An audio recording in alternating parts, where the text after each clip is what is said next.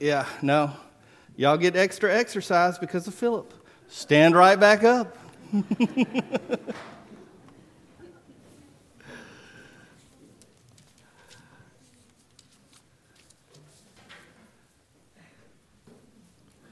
Isaiah chapter 40 is where our scripture reading comes from today. Comfort, comfort my people, says your God. Let's pray. Heavenly Father, we come to you and we thank you for your word. We thank you for the power of it and for what it says to us today. How amazing that is, Lord, that your word is not dated. It was spoken at a particular time and place in a particular culture and set of circumstances. And yet, Lord, there are timeless principles, and your word cannot be stopped. Your word cannot be limited. It cannot be contained. Lord, your word is everlasting. Your word is powerful. Lord, your word cuts sharper than any double-edged sword. God, your word penetrates our hearts. Your word cuts right through the stubbornness, the stiff-necked, all of the things that want to resist. Father, your word speaks directly to us in our time and place, in our circumstances, past our pretenses, Father, past everything, all the fronts we put up. God, your word speaks straight to our hearts. And we ask that today your spirit would empower your word, and so that your work might be done in our lives, in our families, in our church, in your world, that your name may be glorified. And God, we pray these things in the awesome name of Jesus. Amen. You may be seated. The explorer and the frontiersman, Daniel Boone. You remember him. There's been movies, TV shows. We all know a song about him, I imagine.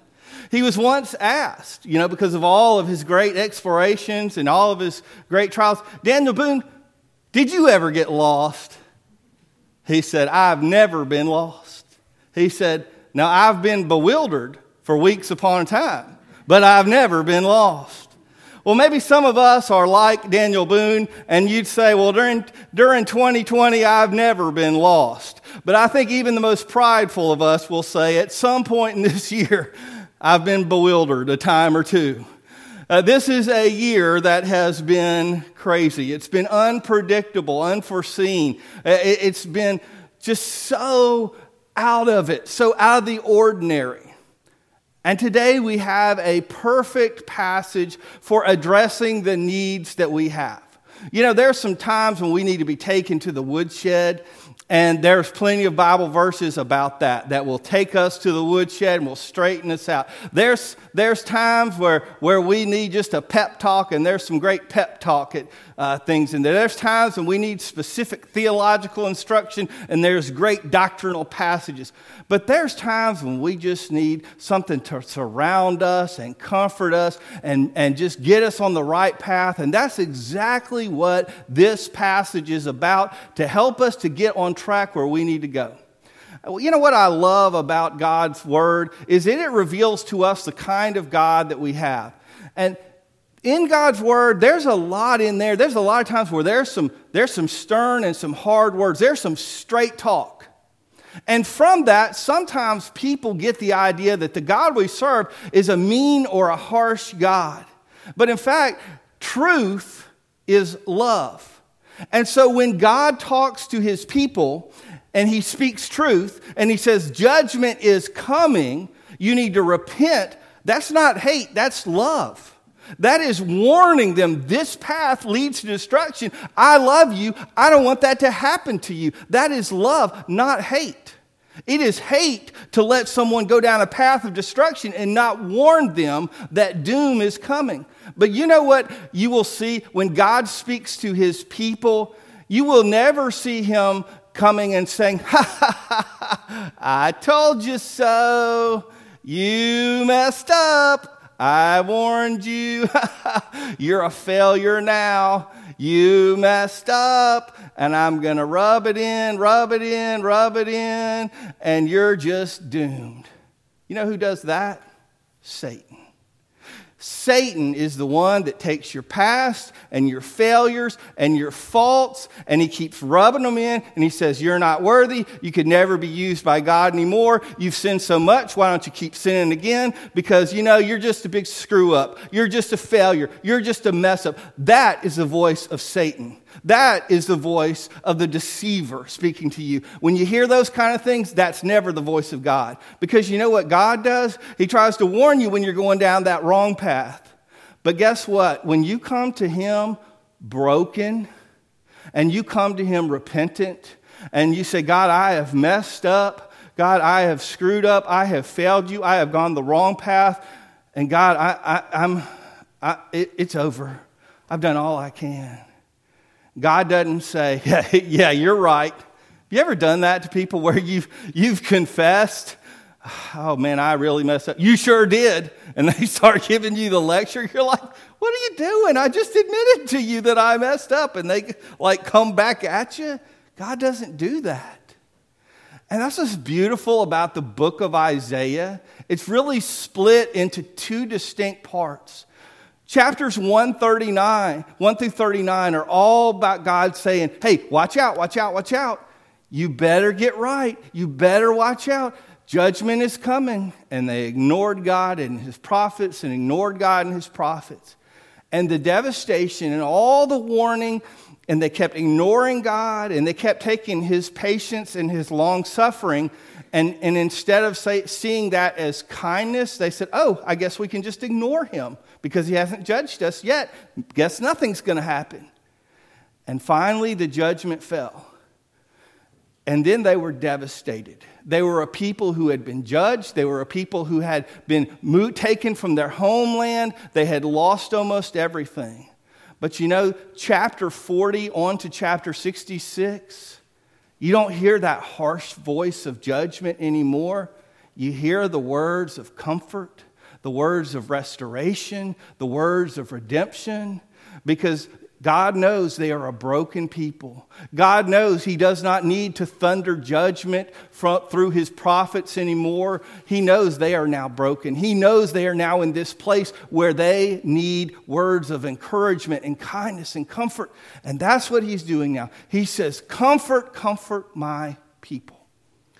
And in this passage we're going to look at this morning, we see four voices that God commands to us. And you could even say this is a harmony here of comfort. Four different voices that are given to show us what the comfort for God's people who are broken. I don't know where your brokenness is this morning. Maybe some of you are broken because of a loss of a loved one. It could be recent. Many of us in our congregation have recent losses. Some of us are mourning losses because it's a year or 2 or 10 or 20 years ago, but it's the holidays, and we're keenly aware of those kind of losses. Some of us have lost financially or career-wise or relationships or maybe health issues. But there's all sorts of losses and brokenness, and we need comfort from God. We're not at the point where we need someone sternly telling us. We need a God who can say life is not over, a God who can understand how badly we're hurting. And this is the message of God for those who need comfort. First, the first voice that he sends is a voice of peace, and we see this in verses 1 and 2. Comfort, comfort my people, says your God. Speak tenderly to Jerusalem and proclaim to her that her hard service has been completed. You know what? I grabbed the different version of the Bible than I meant to. But what I meant to grab the New King James, because the translation here has to do with the battle being over. The idea is that there is peace now, that there is peace. And so this war that basically they've been fighting against God, they had been struggling against him, it's done, it's over. And God says, now you have peace with me. You are no longer fighting against me. People wonder about, well, well, they're supposedly a Christian, but they're living the wrong way, and they seem fine. Here's the deal. First of all, that's between them and God, okay? It's not your business except for to love and to care for them and to encourage them to be on the right path. But if you're in some way like jealous, what does that say about your own spirit? If you're wanting to sin and get away from it, your heart's not right with God. If you're in any way jealous of them being able to sin and get away with it, you got a problem. But secondly, one of two things is going on there. Either they're not really a believer, or if they are a believer, I don't care how happy they look on the outside, on the inside, they are in turmoil. On the inside, they are absolutely torn up because they are a house divided on the inside. They are at war with themselves. And God says here, hey, you know what? Israel, you've quit repenting. You've quit rebelling. And you know what? No longer are we at war anymore. You know something that all through the Old Testament prophets railed against, and then you never see in the New Testament anything about, hardly ever, Jesus talking about, is idolatry. As far as literal idolatry, the Jews, when they came back from exile, they didn't go back to Baal and Asherah and all those other false gods that they were constantly saying, don't worship them in the Old Testament, and they were somehow getting caught up in that. They were done. They said, yes, Lord, we get it. We really finally get it. And so you don't hear Jesus talking in the New Testament about Jews, quit worshiping Baal, quit worshiping Asherah, quit worshiping all these other ones, because they said, you're right. You are the only God. And they got it. And God says, you are no longer at war with me. You are at peace. A voice of peace. Second, there is a voice of purpose. And again, these are not going to match up. And that's my fault, not the guys in the back, because I grabbed the wrong Bible out of my office. But verses 3-5 talk about a voice of purpose. It says, a voice of one calling in the wilderness, prepare the way for the Lord. Make straight in the desert a highway for our God. Every valley shall be raised up, and every mountain and hill made low. The rough ground shall become level, and the rugged places a plain. And the glory of the Lord will be revealed, and all people will see it together. For the mouth of the Lord has spoken. Now, some of you are thinking, boy, that verse sounds familiar. Why does that verse sound so familiar? Well, it could be for a whole lot of reasons. Number one, if you use the Bible app for your devotion, it was the verse of the day today. Number two, that verse was read up here this morning during the Advent and candle lighting. Number three, that verse is quoted in the New Testament. And it is applied to John the Baptist. Now let's look at what its original fulfillment was about, and then we'll talk about how it was fulfilled in John the Baptist's life. So here it's saying, this second voice calling in the wilderness, and that's basically the backwoods, the desert, the unpopulated areas, make a way for the Lord, or a highway, we might say. Straight in the desert, a highway for our God. Every valley shall be raised up, every mountain and hill made low. Here's what he's saying. You're over here, way over here in Babylon in exile. Guess what? You're going back home. Let's go ahead. You need to believe this and trust this. I'm bringing you back home. And as a sign of faith, you need to go ahead and start preparing the way. You believe what I'm saying to you. As an act of faith in that truth, you need to go ahead and get ready, because I am moving, I am working, I am bringing you home, and you need to go ahead and start getting the way ready for the hundreds of thousands of people that I am bringing back to Zion. As they make this pilgrimage back home, you need to make sure there's a good road, there's a good path, and it'll It'll be building up some areas. It'll be knocking down some areas. It'll be clearing out some areas. But all these people have got to travel back home, and you better send the highway department out. You better send some good workers out there. You better get it ready for the travel home. Later on, the gospel writers saw a second and greater fulfillment of this prophecy. Yes, God was coming again. God was interacting in history in even a greater way. And there was one sent before, and that one was John the Baptist. And he would prepare the way for Christ. And he would come out and he would call the crowds to repentance. And he would say, get ready.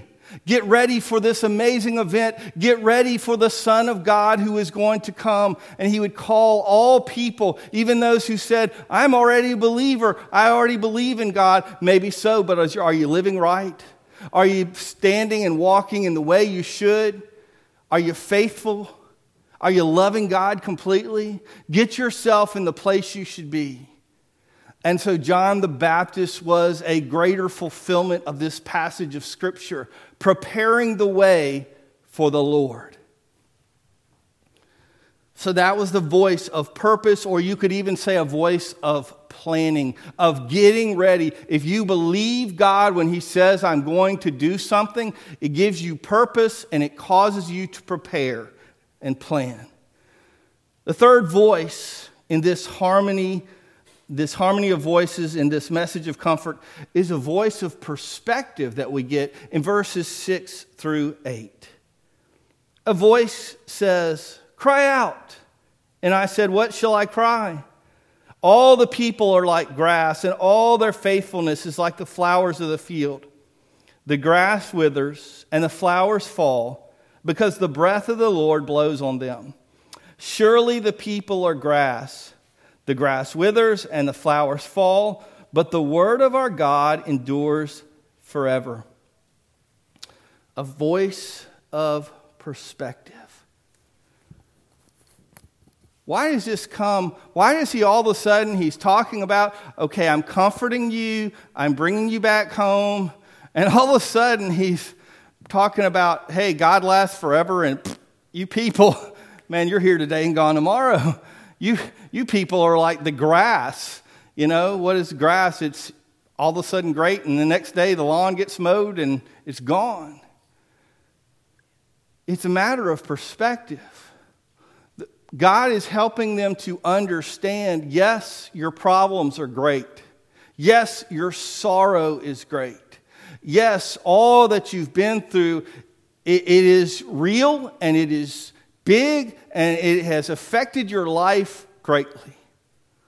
But if that becomes your whole world, if you see those circumstances around you, the money problems, the relationship, the health issue, the grief you're going through, if that becomes your whole world, if you think that's everything and you forget the bigger picture, that is God and His kingdom and His command over everything, then you've gotten everything out of whack.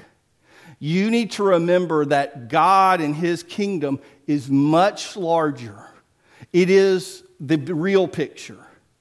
And all of us have to remind ourselves, and I know, I understand, when you're going through hardship and sorrow, it takes up your whole world. I mean, you can't even think about anything else, and that's just natural.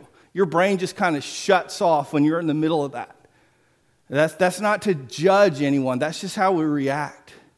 But we also have to be reminded in that moment of hardship and sorrow, we have to remind ourselves, yes, God, but you're there and you're bigger than this. You're bigger than my sorrow. You're bigger than my confusion. You're bigger than my doubt. You're bigger than my hurt. You're bigger than my suffering. God, you're bigger than anything that I am facing. And that's not a word of rebuke. That's a word of hope. Because if this thing that I am running into that's beating me up, if it's the biggest thing out there, then I'm doomed. Because I can't get over this big thing. It's haunting me. It's dominating me. But if it, as big and ginormous as it is, if it is just minuscule, compared to God, then I've got hope. Then I know that even though it towers over me, God is infinitely bigger than this issue that's hurting me. And there is hope, and there is a future, and there is something else to look forward to. And so this third voice, this voice of perspective, helps us keep everything looking in the right way and not getting out of control. The fourth and final voice is a voice of praise. It says, you bring good news to Zion.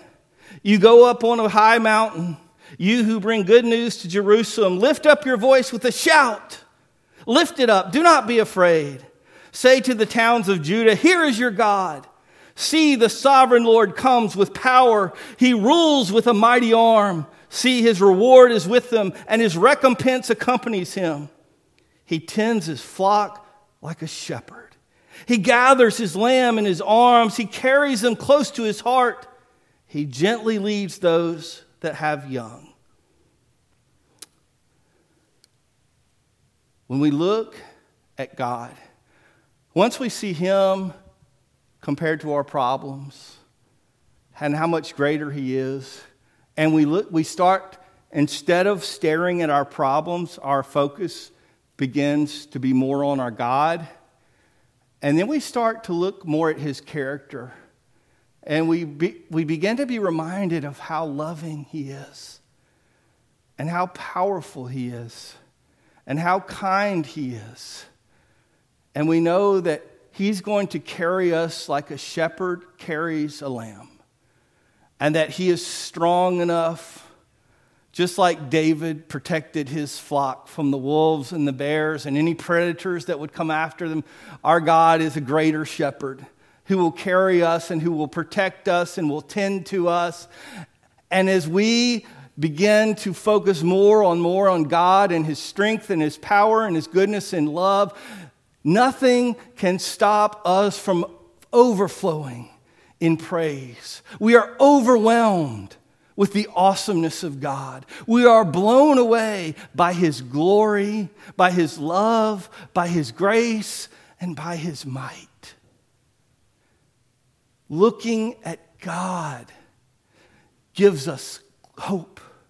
It causes us to be thankful and grateful, and these emotions bubble up into praise. This passage is at the beginning of Isaiah chapter 40. Some even call it the second book of Isaiah. It's the second part of Isaiah. And it's no accident that God wants us to see. I don't care how you got into this mess. It may have not been your sin. It may have been someone else's sin. It may have just been the sinful world you live in and some accidental thing, some act of nature, whatever. Or it may even have been your own fault. It doesn't matter. Because once you're in the mess, once you're broken, once you're repentant, once you're coming to God and you're saying, God, I'm here. I need you. I confess my wrong. I'm throwing myself on your mercy. God is not here to whip you, to beat you, to kick you while you're down. That's the devil. That's Satan. God is here like a mighty shepherd. God is here as your creator and your redeemer. And he has sent out 4 voices in perfect harmony that are sending out this message of comfort that God is here to reach down, to redeem, and to wrap you up in arms of love, to restore you, to bring you home, to do everything that you need, not just what you want. God loves us too much to do just what we want. God loves us enough to do what's best in your life. And so God says a word for you today, and it is comfort. Comfort my people, says the Lord. The New Testament tells us, blessed be the God of all comfort, who comforts us in our many sorrows. This morning, I want you to think of God as the God of all comfort, who loves you, and whatever loss, whatever hurt, and whatever pain and whatever struggle you've been through this year, or even you're going through at this moment, look to God and allow Him to provide you the comfort that you need. Would you pray with me? Father God, Lord, we come to you and we thank you that you are that loving and kind Heavenly Father. You're not here to berate us. You're not here to call us names. You're not here to embarrass us. You're not here to put us down.